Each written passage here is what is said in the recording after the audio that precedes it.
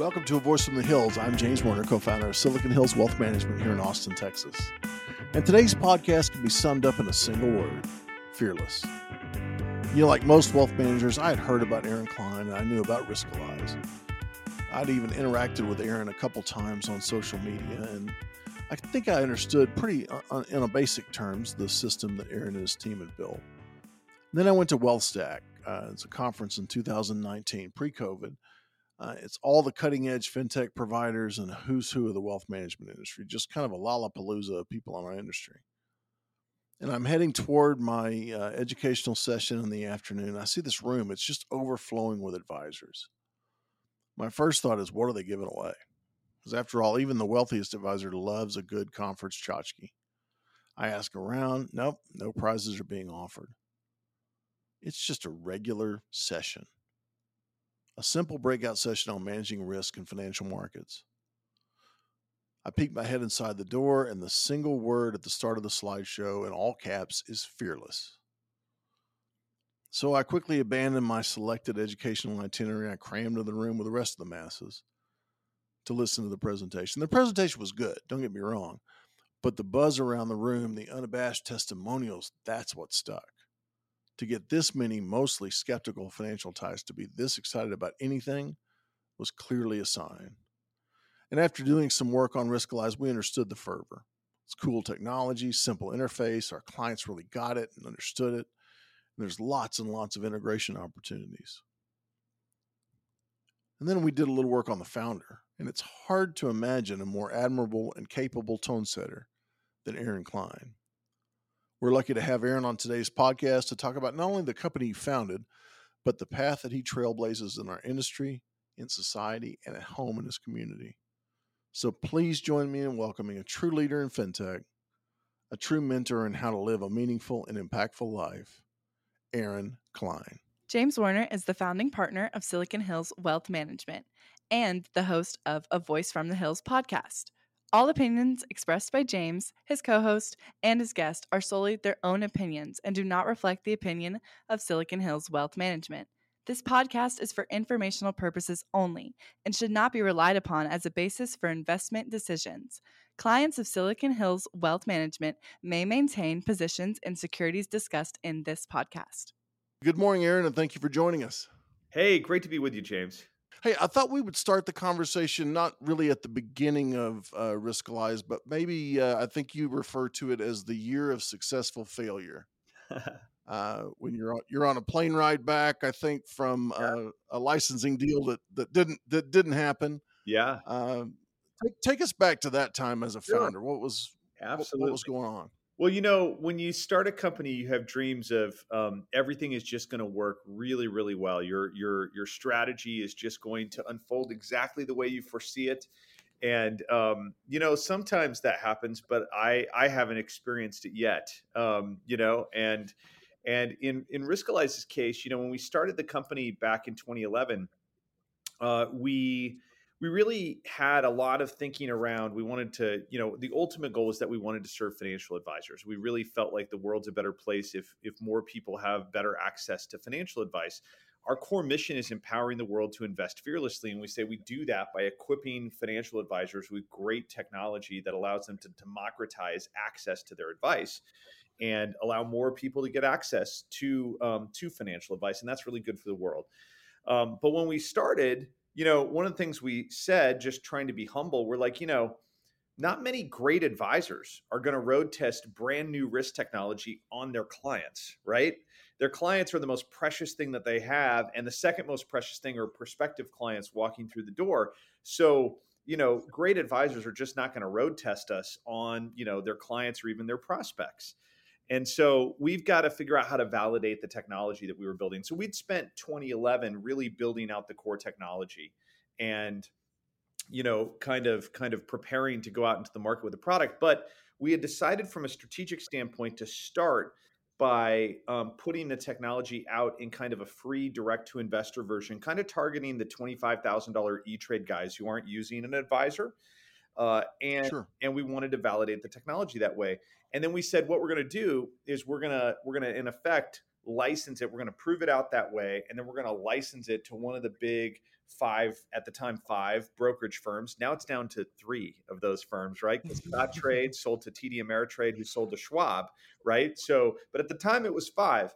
And we said we're gonna get one of the five to come aboard here, and then we're gonna use the money from that licensing deal to go build the product we want to build for financial advisors, because we'll have a track record of success with the technology, and we'll have a big logo customer to give it validation, and so then we'll go take the product to financial advisors. So yeah, we get into 2012, and I start traveling back and forth trying to get a licensing deal done. Because, by the way, like you said, we call it the year of successful failure, because the successful part was we rolled it out on the web like we planned. We got some great PR. We were in the New York Times, Barron's, NPR. We had users come in and build $2 billion worth of portfolios on the platform. And it was average account size $27,000. So we nailed that 25K E-Trade guy, right? And people just loved it. They were figuring out their risk number. They were figuring out how to align their portfolio with their risk number. And so, it was pretty clear that it had some traction there, a little bit of smoke, and we're like, we got to get the licensing deal so we can get the money to go build the advisor product. And, so it turns out that, the failure part was that licensing deal, because I'm certain, I'm crisscrossing the country trying to get that deal done. And pretty quickly, like I if memory serves, it was Fidelity and Scottrade, and I think it was Schwab, were like, hey, we just don't really partner for technology on our retail platform. We just don't really do that. Okay. Funny, because today, like, one of those firms is actually a partner for their personal investing product, right? And they license via APIs. So it all turns around eventually. But in any case, that was their answer then. And so that left us with two, E-Trade and TD Ameritrade. And E-Trade was kind of going through financial trouble in 2012.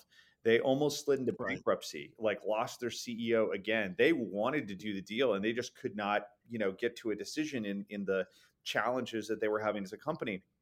And then we kind of got the deal with TD. And, I still remember I flew the flight you're talking about. I flew to Baltimore because we're going to put a contract together, and we're going to put a plan together to implement all of this. And in that meeting, basically they said, well, talk to us about your tech stack. And so we built a very modern technology stack. And they said, oh, we can't even talk to web services until we complete our technology transformation. We don't even, we can't interoperate with that. Come back and talk to us in like 6 quarters. And at the moment in time, I think we had like 3 months of money in the bank, right?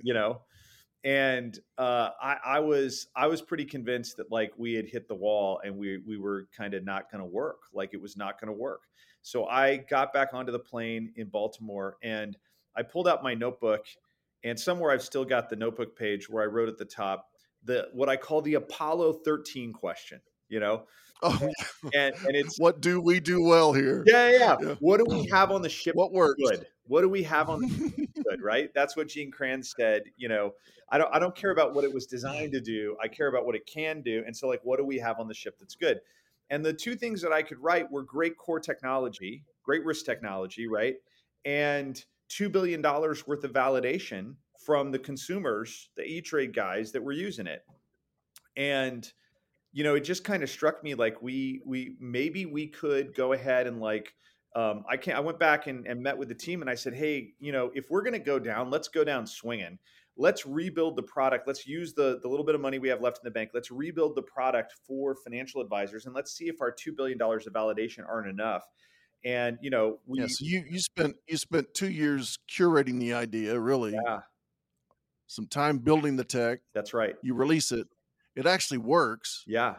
You find out that your tech is more advanced than some of the larger players in the industry, which would surprise most people, right? Yeah, that's right. And now you're meeting with your team, and you're talking about pivoting to survive. I mean, what is that like, and who was on your team at that time? Well, it's a small. How many, give us an idea. What did that room look like? Yeah. So my co-founder, Mike McDaniel, was a co-founder in every sense of the word, but he wasn't actually working at Riskalyze yet because he was still a financial advisor and, still under the BD side. So outside business activity, the whole 9 yards. So he wasn't actually free to work in the company. I would talk to him, get advice from him, but like he didn't have an operating role, didn't have a title, didn't have an office, but he was definitely helpful at that point in time. But the team was really two other people.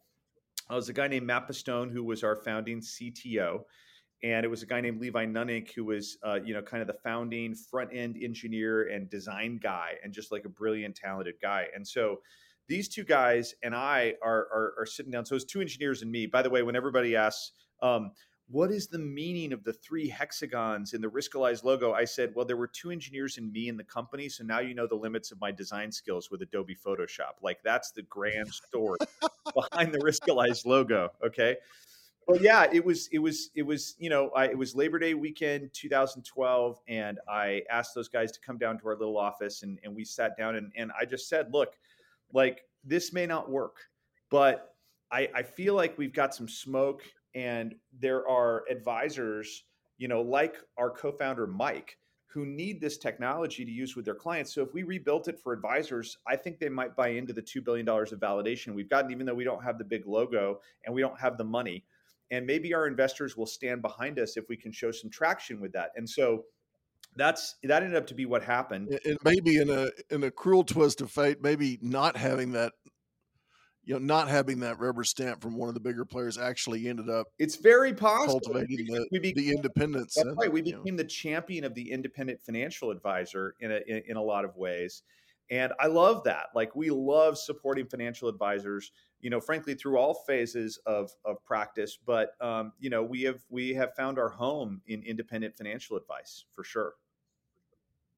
Well, I remember when I was at WealthStack I guess it was in Arizona. Yeah. And, they had multiple different meetings going on, a lot of tech stuff that was there that was really attractive.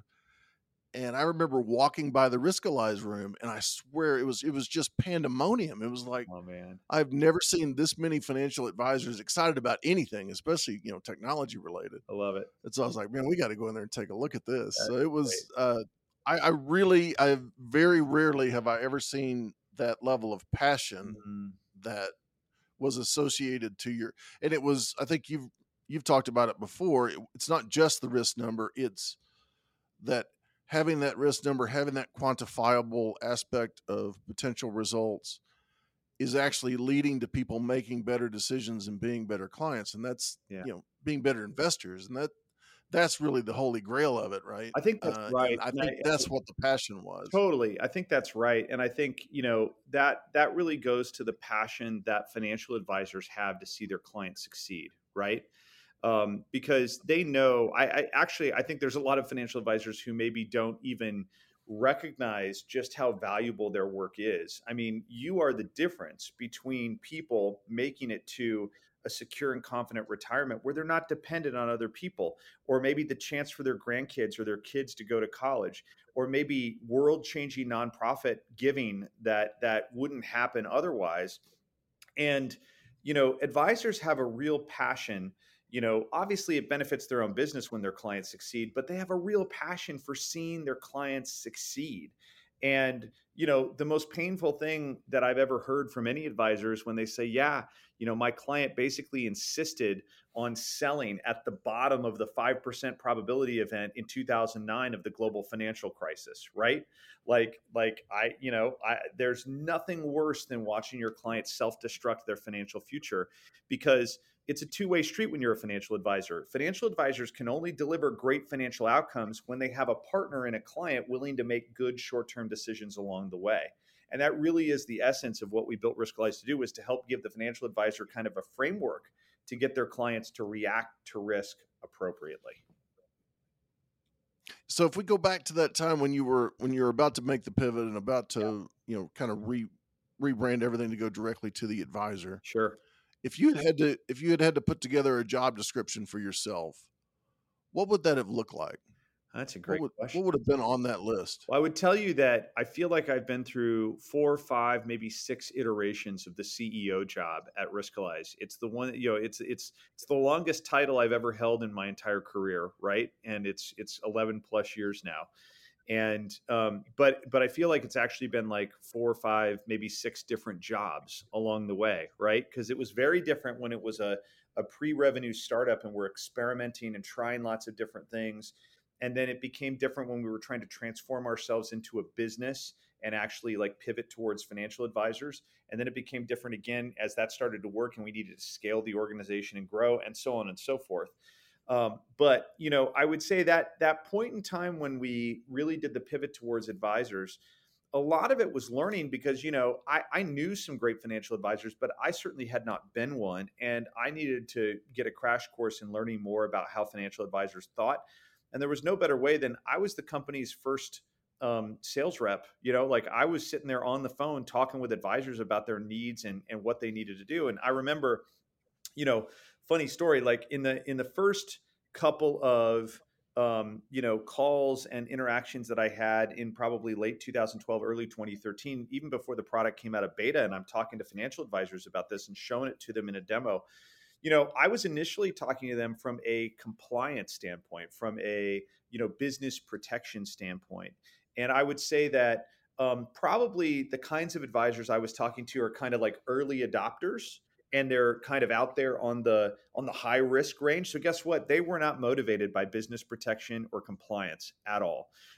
It's kind of like, why would I buy insurance for something that might happen tomorrow but has never really threatened my firm yet? Okay, so that just didn't resonate at the time. By the way, that's a huge resonance today because advisors know, particularly as we're deeper in the adoption curve, advisors know that that disgruntled client who wants to use 2020 hindsight to question your decisions can be a threat to your business value. And documenting that the client said they wanted to be a risk 55 and you delivered a risk 55 portfolio or thereabouts to them, proves that you were acting in concert with what they wanted. And, it eliminates that 2020 hindsight thing. So business protection is a big deal now. It was not as big of a deal then. So, I'd kind of shifted to the growth message. And there are a lot of advisors looking to grow their practices, right? And you talk about the fact that, hey, your prospect comes in, they're risk 45, you plug in their current portfolio from, some big firm that's not paying attention, and that portfolio is invested like a risk 92. That's a powerful moment for you to bring that client aboard into your practice. That was resonating really well. And then I hit a call where the advisor was not buying that at all. And you want to know why? He was probably about 75 or 80 years old. Okay. And I'm about halfway through showing him how Riskalyze can help him grow his practice. He said, son, let me stop you right there. He goes, I could use another client like I could use a hole in the head. And in my head, I was just like, huh. And I pivoted really quickly in my head and I said, well, let me show you how Riskalyze can get you out on the golf course by 2:30 every afternoon, guaranteed. He goes, now you're talking, son. Show me what you're talking about, right? And is that the lifestyle pivot? Yeah, that's the lifestyle pivot, right? Like he was a lifestyle advisor. He didn't want to grow anymore. He had a great client base, and he wanted to do good work for his clients in the morning and be out on the golf course in the afternoon. And I was able to show him how Riskalyze was helping. Was able to help those clients instead of them calling him all afternoon saying, "What? I'm down 3%. Am I okay?" That he could educate them on what is normal for their portfolio and get them to go, "Of course I'm okay." James just showed me that it would be normal for my portfolio to be down 8%, anytime during the next 6 months, right? So it's definitely that whole process of pivoting and learning how to make a business work. It's a lot of learning and listening and really trying to show off what you have to offer and see how it resonates with the marketplace. One of the concepts you talked about that I really got a kick out of was how the original idea was to slay confirmation bias. That was that was the goal written probably on the piece of notebook paper on the desk. That's right. That was the original goal. And, like Father Time, confirmation bias is probably undefeated, but you talk about being able to harness it. Yeah. Well, Uh, we and we started off very naive, James, with thinking, hey, we need, confirmation bias. Behavioral scientists call it the mother of all biases, right? And it's that thing that what we see in the world and the data that we see tends to confirm the things that we already believe, right? And so where that really affects us as investors is we believe that green is good and red is bad. So when we see the markets as red and red is bad, that means we want to sell them, right? And when we see things that are green, that means good, that means we want to buy them. And somewhat counterintuitively, if we do that with our investments, we are always buying high and selling low. Rinse and repeat for 30 years and we will be broke, right? And so confirmation bias is a huge problem, and it's a big part of the component of our psychology that sabotages us as investors. And so we started the company saying we got to defeat confirmation bias. That's really what we're kind of put on earth to do. And we were probably, I don't know, 6 to 9 months into that journey that I kind of came to this realization. I'm like, I don't think we can defeat confirmation bias. And and then we kind of realized that what we really needed to do was to help advisors harness it. So what I mean by that is, if you're meeting with your client and you're saying, look, there's 95% of the risk that I can quantify for you as your advisor. There's 5% of the risk I can't quantify. These are things like black swans, pandemics, invasions, in massive inflation-induced recessions, that are happening right now. Okay, there's about 5% of the risk we can't quantify, but 95% of the time, the markets tell us that this is normal behavior for your portfolio. Okay. And if you're uncomfortable with how your portfolio might behave 95% of the time, we should talk about that. And then we can flip on the stress test and kind of look at some of the 5% probability events in the past and make sure that you're comfortable with kind of what would be normal for your portfolio. And when you do that, and you do that especially repeatedly over time with a client, it puts you in a really great position that when that market downturn comes, when that 5% probability event comes, we can harness confirmation bias to work for us, because we can say to the client then, hey, look, let's look back at the decision that you made 6 months ago, a year ago, a year and a half ago. These were the right decisions for your portfolio, and we've watched that be validated time and time again. So the fact that we've hit one of those 5% probability events that you foresaw and you planned for in the past doesn't mean that we made the wrong decision. It actually means that we made the right decision, and we can have the confidence. The one thing we know about 5% probability events is that the worst time to sell is at their bottom. The people who did that in 2009 have still yet to recover. So we don't want to be one of those people. And yeah, that's some of them have yet to reinvest. exactly. And they've still So, yet to recover. And so, that is really what allows somebody to go, okay, the data that I see confirms that I was right in the first place. And now we're using confirmation bias to the benefit of the investor to keep them invested in alignment with their risk number for the long term. yeah, and I think you hit on it a little bit earlier, that risk, of course, is dynamic, right? Whether it's coming from the dynamic situation of the individual, their capacity for risk might change, Yep. job situation might change. Yep. Uh, you get married to somebody that has a different risk number than you do. I mean, there are all All all things. all kinds of ways and Yeah, reasons your risk changes. totally. Uh, but also on the other side of it, I mean, you've got cryptocurrency that comes into the landscape that Yep. probably wasn't even there when you guys were talking about That's right. Riskalyze, right? Right. And it's not that you can choose whether or not to incorporate it into the model. You have to, because Right. whether I'm an I- advisor who's for it or against it or whatever, your job is to quantify that and That's right. try to hone that into my risk number, right? That's right. No, they're How do you deal with all that stuff? well, All they're, those different dynamics. gosh, we have, when we first rolled the product out for advisors, I want to say we had roughly 40 to 60,000 securities, or products or strategies on the platform. And today it's well over like 800,000. Like we've just dramatically grown the coverage. And some of that is by, we invest in buying market data feeds to analyze more securities. Some of that is partnerships directly with asset managers where they contribute data to the platform. But we do it all with quantitative data. So we've got to have data for it. And that's really the key. But yeah, I mean, with crypto, that's a really good example of something where, it's kind of controversial that we've added Bitcoin to the platform. You can analyze Bitcoin on the platform. But I look at that and I just say, look, um, financial advisors, even if you're opposed to cryptocurrencies and you don't think they're good investments, like we're not here to tell you whether a good investment or not a good investment. You have to deal with it because your prospective clients are walking through the door potentially owning it. So maybe you're using Riskalyze to show them why Bitcoin doesn't fit the risk profile of their portfolio. Who knows? Okay. But I had one advisor get kind of mad. He said, well, for crying out loud, if rocks were correlated, would you analyze those too?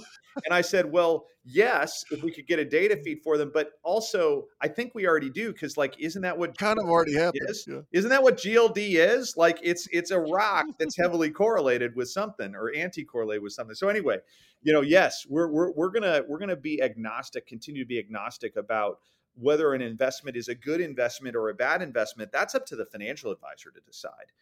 We're here to help them. So have you noticed any trends in the math, any changes to the risk numbers of cash or different correlations of things that have started to, I mean, obviously for investors in the last 6 or 7 months, I mean, the risk off nature of bonds hasn't played out like it typically does Right. over those 95% periods. Yeah, I'd love to go back and Um, do a little bit more study on how maybe the risk number relationships between different asset classes have changed over time, because I think that would be super interesting. I would say that, let's pick on the S&P 500 index. It has ranged all the way from, I think, a 74 on the low end to an 82, 83 on the high end. And again, that's based on the level of volatility that is in the model. We've been on this bull run since 2000, call it, middle of 2009, right? Where up until 2020, it was a fairly uninterrupted bull run where you were either got a sideways market or you've got an up market with tiny little pockets of volatility along the way.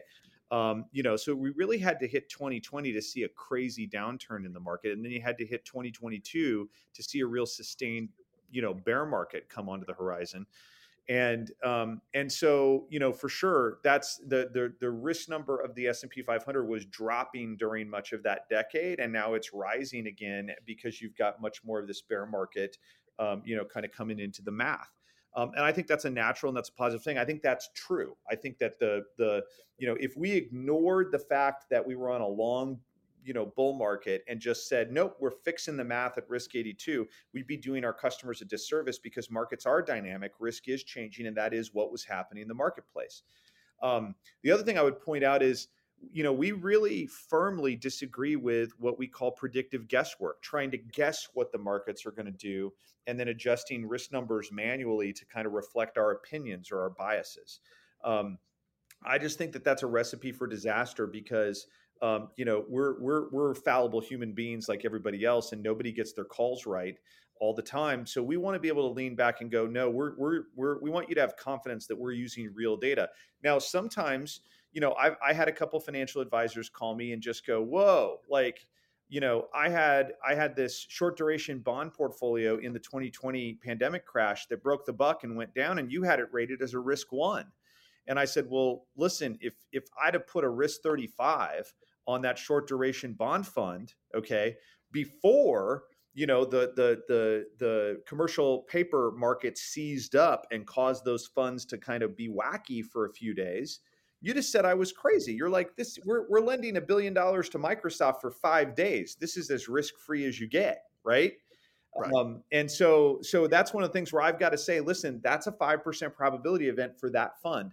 The fact that that fund was a part of your portfolio and your whole portfolio probably stayed within the 95% historical range, like, it's not a 5% probability event for the portfolio, but it was a 5% probability event for that fund. And we're not gonna ever claim that we can see the future and predict what's going to happen in the future, because that's just guesswork, and we're not good at that. We're never going to pretend that we're good at it. And then in terms of just your biggest challenges going forward, is it more the challenge of education? Is it more the challenge of managing the platform behind the scenes? What do you see as the biggest challenge for your business going It's a forward? great question. I think first and foremost, as we continue to grow and we experience a lot of growth, we want to be the same organization, after each period of growth that we were at the beginning, because we've built a mission-driven organization that lives by its values. And so, we publish those out for the world to see at riskalyze.com/values. And, we live by them. We operate by them. It's one of the things I'm most proud of our team is that I hear people operate and live by our values day in and day out. Values of integrity for the markets and for the investor and for the customer, values of communication and teamwork and working to delight our customers every day. So that's one big challenge that I think about. A second one is just keeping up with technological change. Right? We are investing a huge amount of money this year in rebuilding a lot of our data architecture behind Riskalyze to be faster and speedier, re-architecting a lot of how we do some of those things, because guess what? The world is changing. Portfolios are getting bigger. They have more funds in them. They have more complexity in them. The volume of data that we're managing for each advisor and each portfolio is getting much bigger. So we're spending a few $1 million just re-architecting our entire data architecture this year to make things faster and speedier, because we want to be the fastest, speediest web app that any advisor has ever used.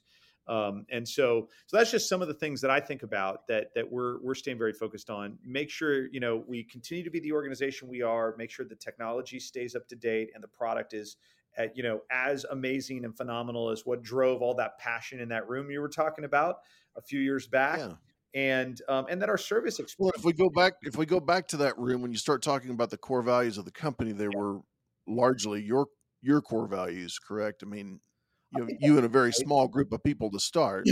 Yeah, I think that's right. And I always wonder, with every founder that we talk to, what role did Casey play in this as you were going on? If she would have been, she was maybe unofficially on the team, but it's hard to be the spouse of a founder and not be on the team in some way, shape, or form. 100%. I was wondering, what role does she have in terms of culture and being that person to motivate you and pick you up, right? Yeah, I mean, first of all, she just played such a huge role in the success of the company on so many levels. First and foremost, just being a sounding board that you can trust, and she has this amazing sixth sense about people. I'm a decent read of people, but she is an amazingly elite read of people. And so every one of the folks on our senior leadership team will laugh and tell you that, they had to pass the Casey test at dinner before they got invited to join, and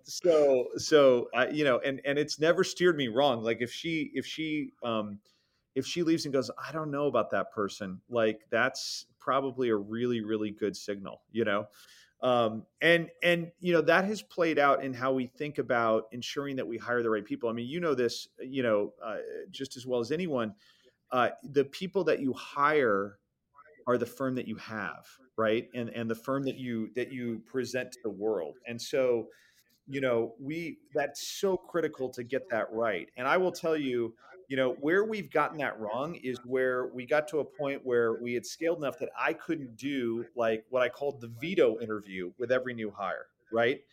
And we'd grown enough that like people were like, Aaron, we can't get the veto interview on your calendar for like 2 weeks. Like we're missing great talent because this is not scaling.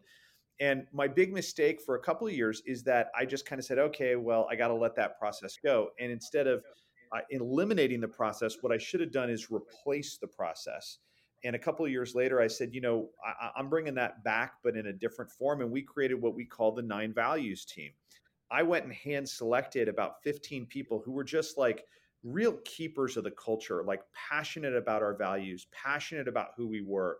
And really, really good at like reading people and making decisions in that way. And I asked them, so we've brought back what we call the 9 Values interview. And it's a half-hour interview at the end of the hiring process. If you're a software engineer and you're trying to get hired at Riskalyze, we've already put you through a bunch of interviews to figure out that you're competent, that you're really, really good at your job, that you're very talented. Quantitatively, you've passed the test. Yeah, that's right. You've got you're talented there. You've got good competency.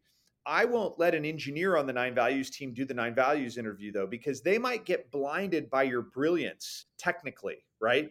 So we're going to have somebody maybe in our service team or on our sales team do the 9 Values interview with that engineer, because they have no idea whether you're a brilliant engineer or not. They're just going to be focused on, do you reflect our values? Can you come into this culture and be a part of, are you the right kind of person that we want to put in front of a customer and be proud to have as a part of this organization? And that has worked so well to realign, to make sure that our workforce is reflective of our values. And we love having people come and help us evolve and grow our values for the future. But that's a 1 or 2 or 3 degree change. That's not a 180 in the opposite direction. And that's Wow, that's really part cool. of helping us to grow. Yeah, I think as somebody who does business with your company, I like to hear that. I mean, that's an interesting it's an interesting thing I haven't heard on a lot of your other interviews. So Yeah, thanks for sharing that. for sure. My pleasure. Just to change gears for a second, so you and Casey are adoptive parents. I mean, you have 3 adoptive children. Yes. Let's talk about that for a second. When did you decide to adopt? How did you arrive at that decision Yeah, originally? well, neither of us have ever been diagnosed with the reason we couldn't have kids biologically. It just didn't happen for us right away. And we kind of felt like it was just, God's plan A for us in terms of having a family. And my youngest sister was adopted from Romania, so we're really comfortable and understood the process, and she's amazing. And so we decided to embark on that journey. And our son Spencer was born in South Korea. He came home at 8 months old. Our daughter Emma, a couple years later, was born in Ethiopia. She came home at 8 months old. That got us involved in nonprofit work in Ethiopia, because international adoption in South Korea was kind of driven by cultural reasons, but international adoption in Ethiopia is driven by poverty reasons. And no knock on anybody in this great country of ours, but like, you haven't seen poverty until you visited sub-Saharan Africa. You really haven't. And so that got us involved in some pretty cool things in Ethiopia. And on one of our trips back, actually met the kid who became the oldest Klein kid. Teddy came home at about 11, about to turn 12. And so now they are 18, 15, and 13. And I like to joke, we've named them Eeny, Meeny, and Miny because there ain't going to be no Mo. And so that must be in and of itself kind of a challenge, because with biological children, I mean, you're having them chronologically, so Sure. you're in your case, your newest child is also your eldest. Yeah, How did that play out? Was that a weird there concept, was a or? little bit of trepidation on my part with that in particular, and I think on Casey's part as well. Ultimately, we just had to kind of sit back and trust that, that it was going to work out, and we just felt a sense of peace about that. Spent a lot of time, thinking about it, doing some praying about it too, and we just kind of, got at peace with that. And I'll tell you what ended up happening, which is kind of amazing, is Spencer. It kind of came back to our memories that Spencer actually had like an older biological half brother. We don't know that biological half brother. We don't really have any connection with his family in Korea. Hopefully at some point he turns 18, they open the file, maybe we'll have some opportunity there. But don't right now. But we knew that from his records. And, we kind of realized in hindsight after Teddy came home that like Spencer was almost a little bit stressed about being the oldest, and he loves being the loyal number 2. It's almost like less stressful for him. And so like those 2 boys, they're only a year apart academically, even though they're 3 years apart in age. And so they drove themselves to high school last year as sophomore and freshman in high school together. And they're just best of buds. And we love it. It's just been so great for our family. So we feel really grateful. Wow. So what advice would you give parents who are considering adoption, and what if you had to sit down and talk to them for a few minutes about it? For sure. It's a remarkable, rewarding journey. It's not for everybody. Don't be a hero and say, "Oh, I want to do a nice thing for somebody else and adopt." Like if you are really called to do that, it's like having biological kids. They're not easy, right? Like there's a lot of hard work that goes into raising humans. And adoption comes with its own set of traumas. we are designed to bond with our mother in the womb. We're designed to bond with our birth father, either while in the womb or shortly after birth. And so when that's severed, there's trauma there, and that's hard. That's hard for any human to process when bonds are severed and there's trauma there. And so, particularly hard for adoptive kids. But I'll just say it's worth it. It's worth it, and we are so grateful and blessed by these three kids. They've just been tremendous in our lives, and we feel really grateful to be their parents.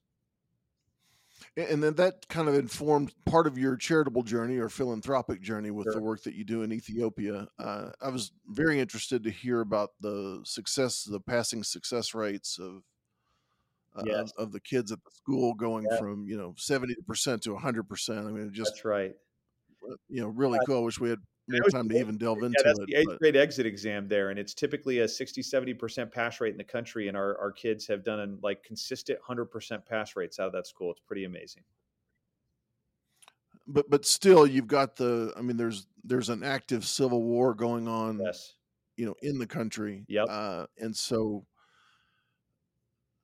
I guess you have employees and contractors, I'm sure, in Ukraine as well. I mean, We actually did. those We've got folks in Poland, which borders Ukraine, but it's a NATO country, and so we felt pretty secure, and our folks there have felt pretty secure.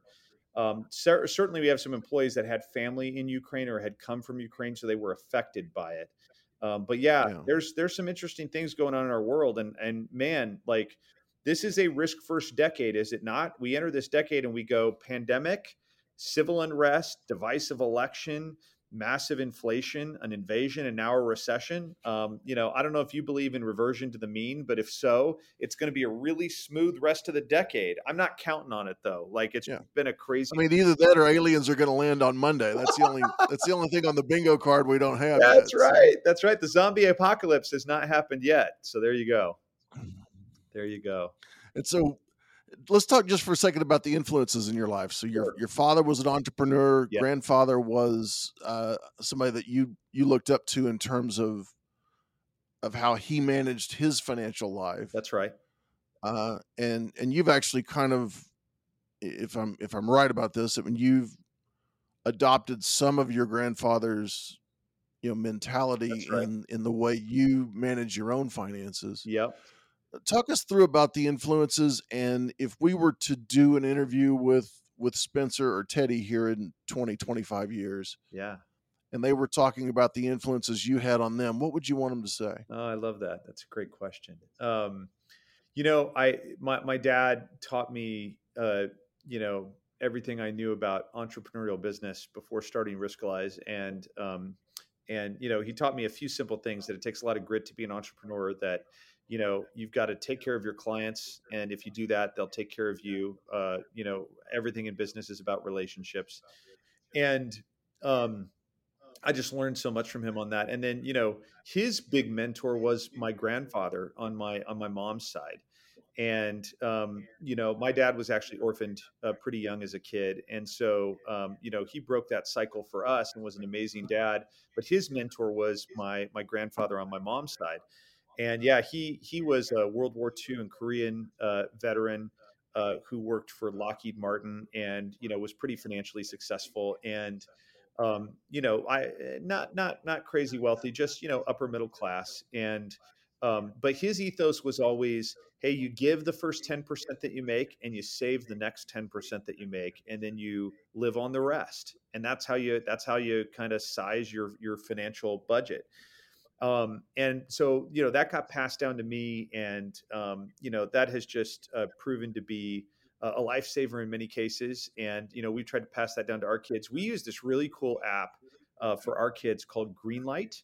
And so Spencer, Teddy, and Emma all have Greenlight accounts, and they've got a debit card, and they have their own money in Greenlight, and you can put it into the save bucket or the give bucket or the spend bucket. And so they do their 10%, 10%, and 80% in that way. And then Greenlight just rolled out investing. So Emma hasn't gotten into investing yet, but Spencer and Teddy both own their stocks. through the investing app on Greenlight. Spencer, still comes in. He's like, Dad, these ones are red. Like, we need to sell them. And I'm like, no, son. Like we don't sell when it's red. Okay. You made a good decision back here. Yeah, we're just walking through. So as soon as we get green light to put the risk number in the app, we'll be golden. But there you go. They're having a blast. Oh, that's great. I like that. So let me ask you a personal question. Sure. What's your risk number? What's my risk number? Well, I have the risk 99 license plate on my car, but that's a little bit more of a joke than anything else. It's probably though in the high 80s. I think I typically come in between 86 and 88, and I guess that's probably reflective of most entrepreneurs. Yeah, fearless. Yeah, that's right. And now we're coming up on the one. Hey, like you can be fearless and be a 22 if you're invested like a 22, right? In my mind, fearless investing is about making sure that you are not driven by fear and by emotion, but instead you're driven by math. And so we're coming up on the 1 year anniversary of the huge investment into your company by HG. Yep. You've got some recent leadership stuff that actually is just kind of crossed the wires. So what does it look like for you? It looks like you're going to morph again in another role for CEO. How do you think your role is going to change? What's what are you excited about in the year ahead? Well, we're 9 months into this new chapter, and we are so grateful for the great partnership that we built with HG. I would tell you, prior to that transaction, Riskalyze was owned by a combination of its co-founders, early angel investors, and then a minority investment from a firm called FTV Capital. And so, basically, I went to both those co-founders, who were still in the business, Matt Pistone and Mike McDaniel, and I just said, hey, I'm feeling like we're in the third inning of the baseball game. And they said, well, we're feeling like we're in the 15th inning of the baseball game. And I'm like, okay, well, this is going to be, a good way to create an inflection point for us all. And so, we did that transaction. Matt and Mike, they worked so hard and did such a great job over the last decade. And I deeply appreciate each of them. But they wanted to transition out to their next adventure, and that's awesome. And just so grateful to them. And so, yeah, we brought HG aboard. I kind of partnered with them. I rolled the majority of what I owned in Riskalyze over, and we're partnered together to the future. And I'm super excited about that.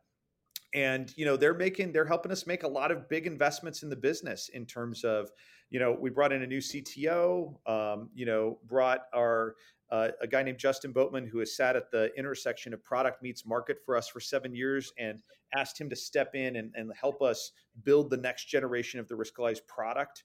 And so he's our new chief product officer. And then that opened up the marketing leadership role. And so we brought in a brand new CMO. Earlier this year, we brought aboard Dr. Shari Hensrud, who runs the whole risk and analytics methodology for us. So she kind of filled in a lot of Mike McDaniel's shoes. Our new CTO filled in for Matt Pistone's shoes. And we're kind of set and rolling for this next chapter, and I'm just super excited. We are late. And the cool thing is, they all think you're in the first inning, right? There you go. They're in the first and the third. I think it works. But we're just laser focused on how we can help both financial advisors and wealth management enterprises, deliver a lot more fearless investing into how they standardize their process with clients, how they engage with clients, and those enterprises in particular, how we help them have compliance analytics across a growing business. As Silicon Hills Wealth Management grows, to the extent that you start bringing on more advisors as a part of your firm, you start to need more visibility across the firm. And we're building a lot of tools there to help firms that are growing get more visibility across multiple advisors in a firm. And we do that at scale with some firms that have thousands of advisors. So that's a big growth area for us as well. But our true north is how we serve the financial advisor, and we're never going to lose sight of that. Yeah. Okay. Last question for you. Yes. And I appreciate your time very much, and we appreciate everything you do for the industry, you and your team. Thank you. And best of luck. What's the one skill you're blessed with that you would credit? If somebody said, what's the one skill that you're blessed with that you would give credit for your success, what would that be? It's probably, I'd probably have to point, and I'm thinking about what other people have said to me. I'd probably have to point to it's hard to bring it down to one, but I'd probably bring it down to two things. It's the willingness to work really hard, because some people say, are you smart or you work hard? And I'm like, well, I can't do anything about how smart I am. So I'll just work really hard and hope that I'm smart enough to catch up, and do something good. But the other piece is communication. And, I was taught by a mentor a long time ago, you cannot over communicate enough as an organization grows, as a company grows. You just have to say things sometimes over and over and over again to make sure, because that's the complexity. That's where organizations run off the rails, is when people aren't connected to what the mission is and where we're going and what we're trying to do. And so we invest a lot of time in that. And I feel like I just spend a huge amount of my time just communicating and communicating and communicating the direction we're going in. And, that's cool. That's a big part of my job. And that continues to be a bigger slice of the pie as the job morphs and changes over time. And maybe that's why you have such a connection to advisors, because that's really the same. 100%. That's really the same thing that, we can never communicate too much. So true. Yeah. This has been a blast. Well, Aaron, thank you so much for your time. I really appreciate it. Thanks for having me. Best of luck to you and everybody at Riskalyze. Thank you. And that's a wrap for our podcast conversation with Aaron Klein, the CEO and founder of Riskalyze. Hope you enjoyed the conversation as much as I do. And, as you'll hear in our upcoming episodes with all the different founders, I think Aaron and some of our future founders share a lot of things in common. They found this industry that they love, and they found a hole in it. They found something that should be done better, that can be improved upon. And their persistency in doing so, whether it involves in technology or process or what have you, it just drives them. But like all founders, I don't think that their participation within their industry and their contribution to the industry as a whole is the total measurement of themselves as humans. And Aaron, probably beyond most of the founders that we'll interview and worked with, really encompasses that idea. He's so much more than the company he founded or manages. He's a faithful father. He is, an agent of change within society and within his community. I mean, just a really positive force all the way around. And so, seeing people like Aaron succeed and seeing the impact that he has on the world around him is something that we can all take heart from and learn from. And so I hope you enjoy the conversation as much as I do. Aaron, thank you so much for joining us. Obviously, if you'd like to interact with A Voice from the Hills, just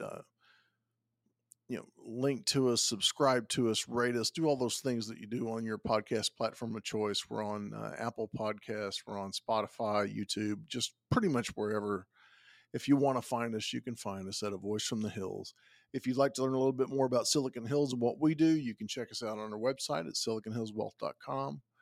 And again, thank you so much for engaging with us, for sharing our content, and just really for giving us some of your time during the day, because that's probably your most precious resource.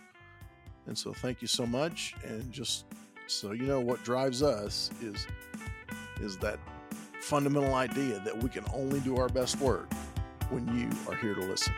Thank you.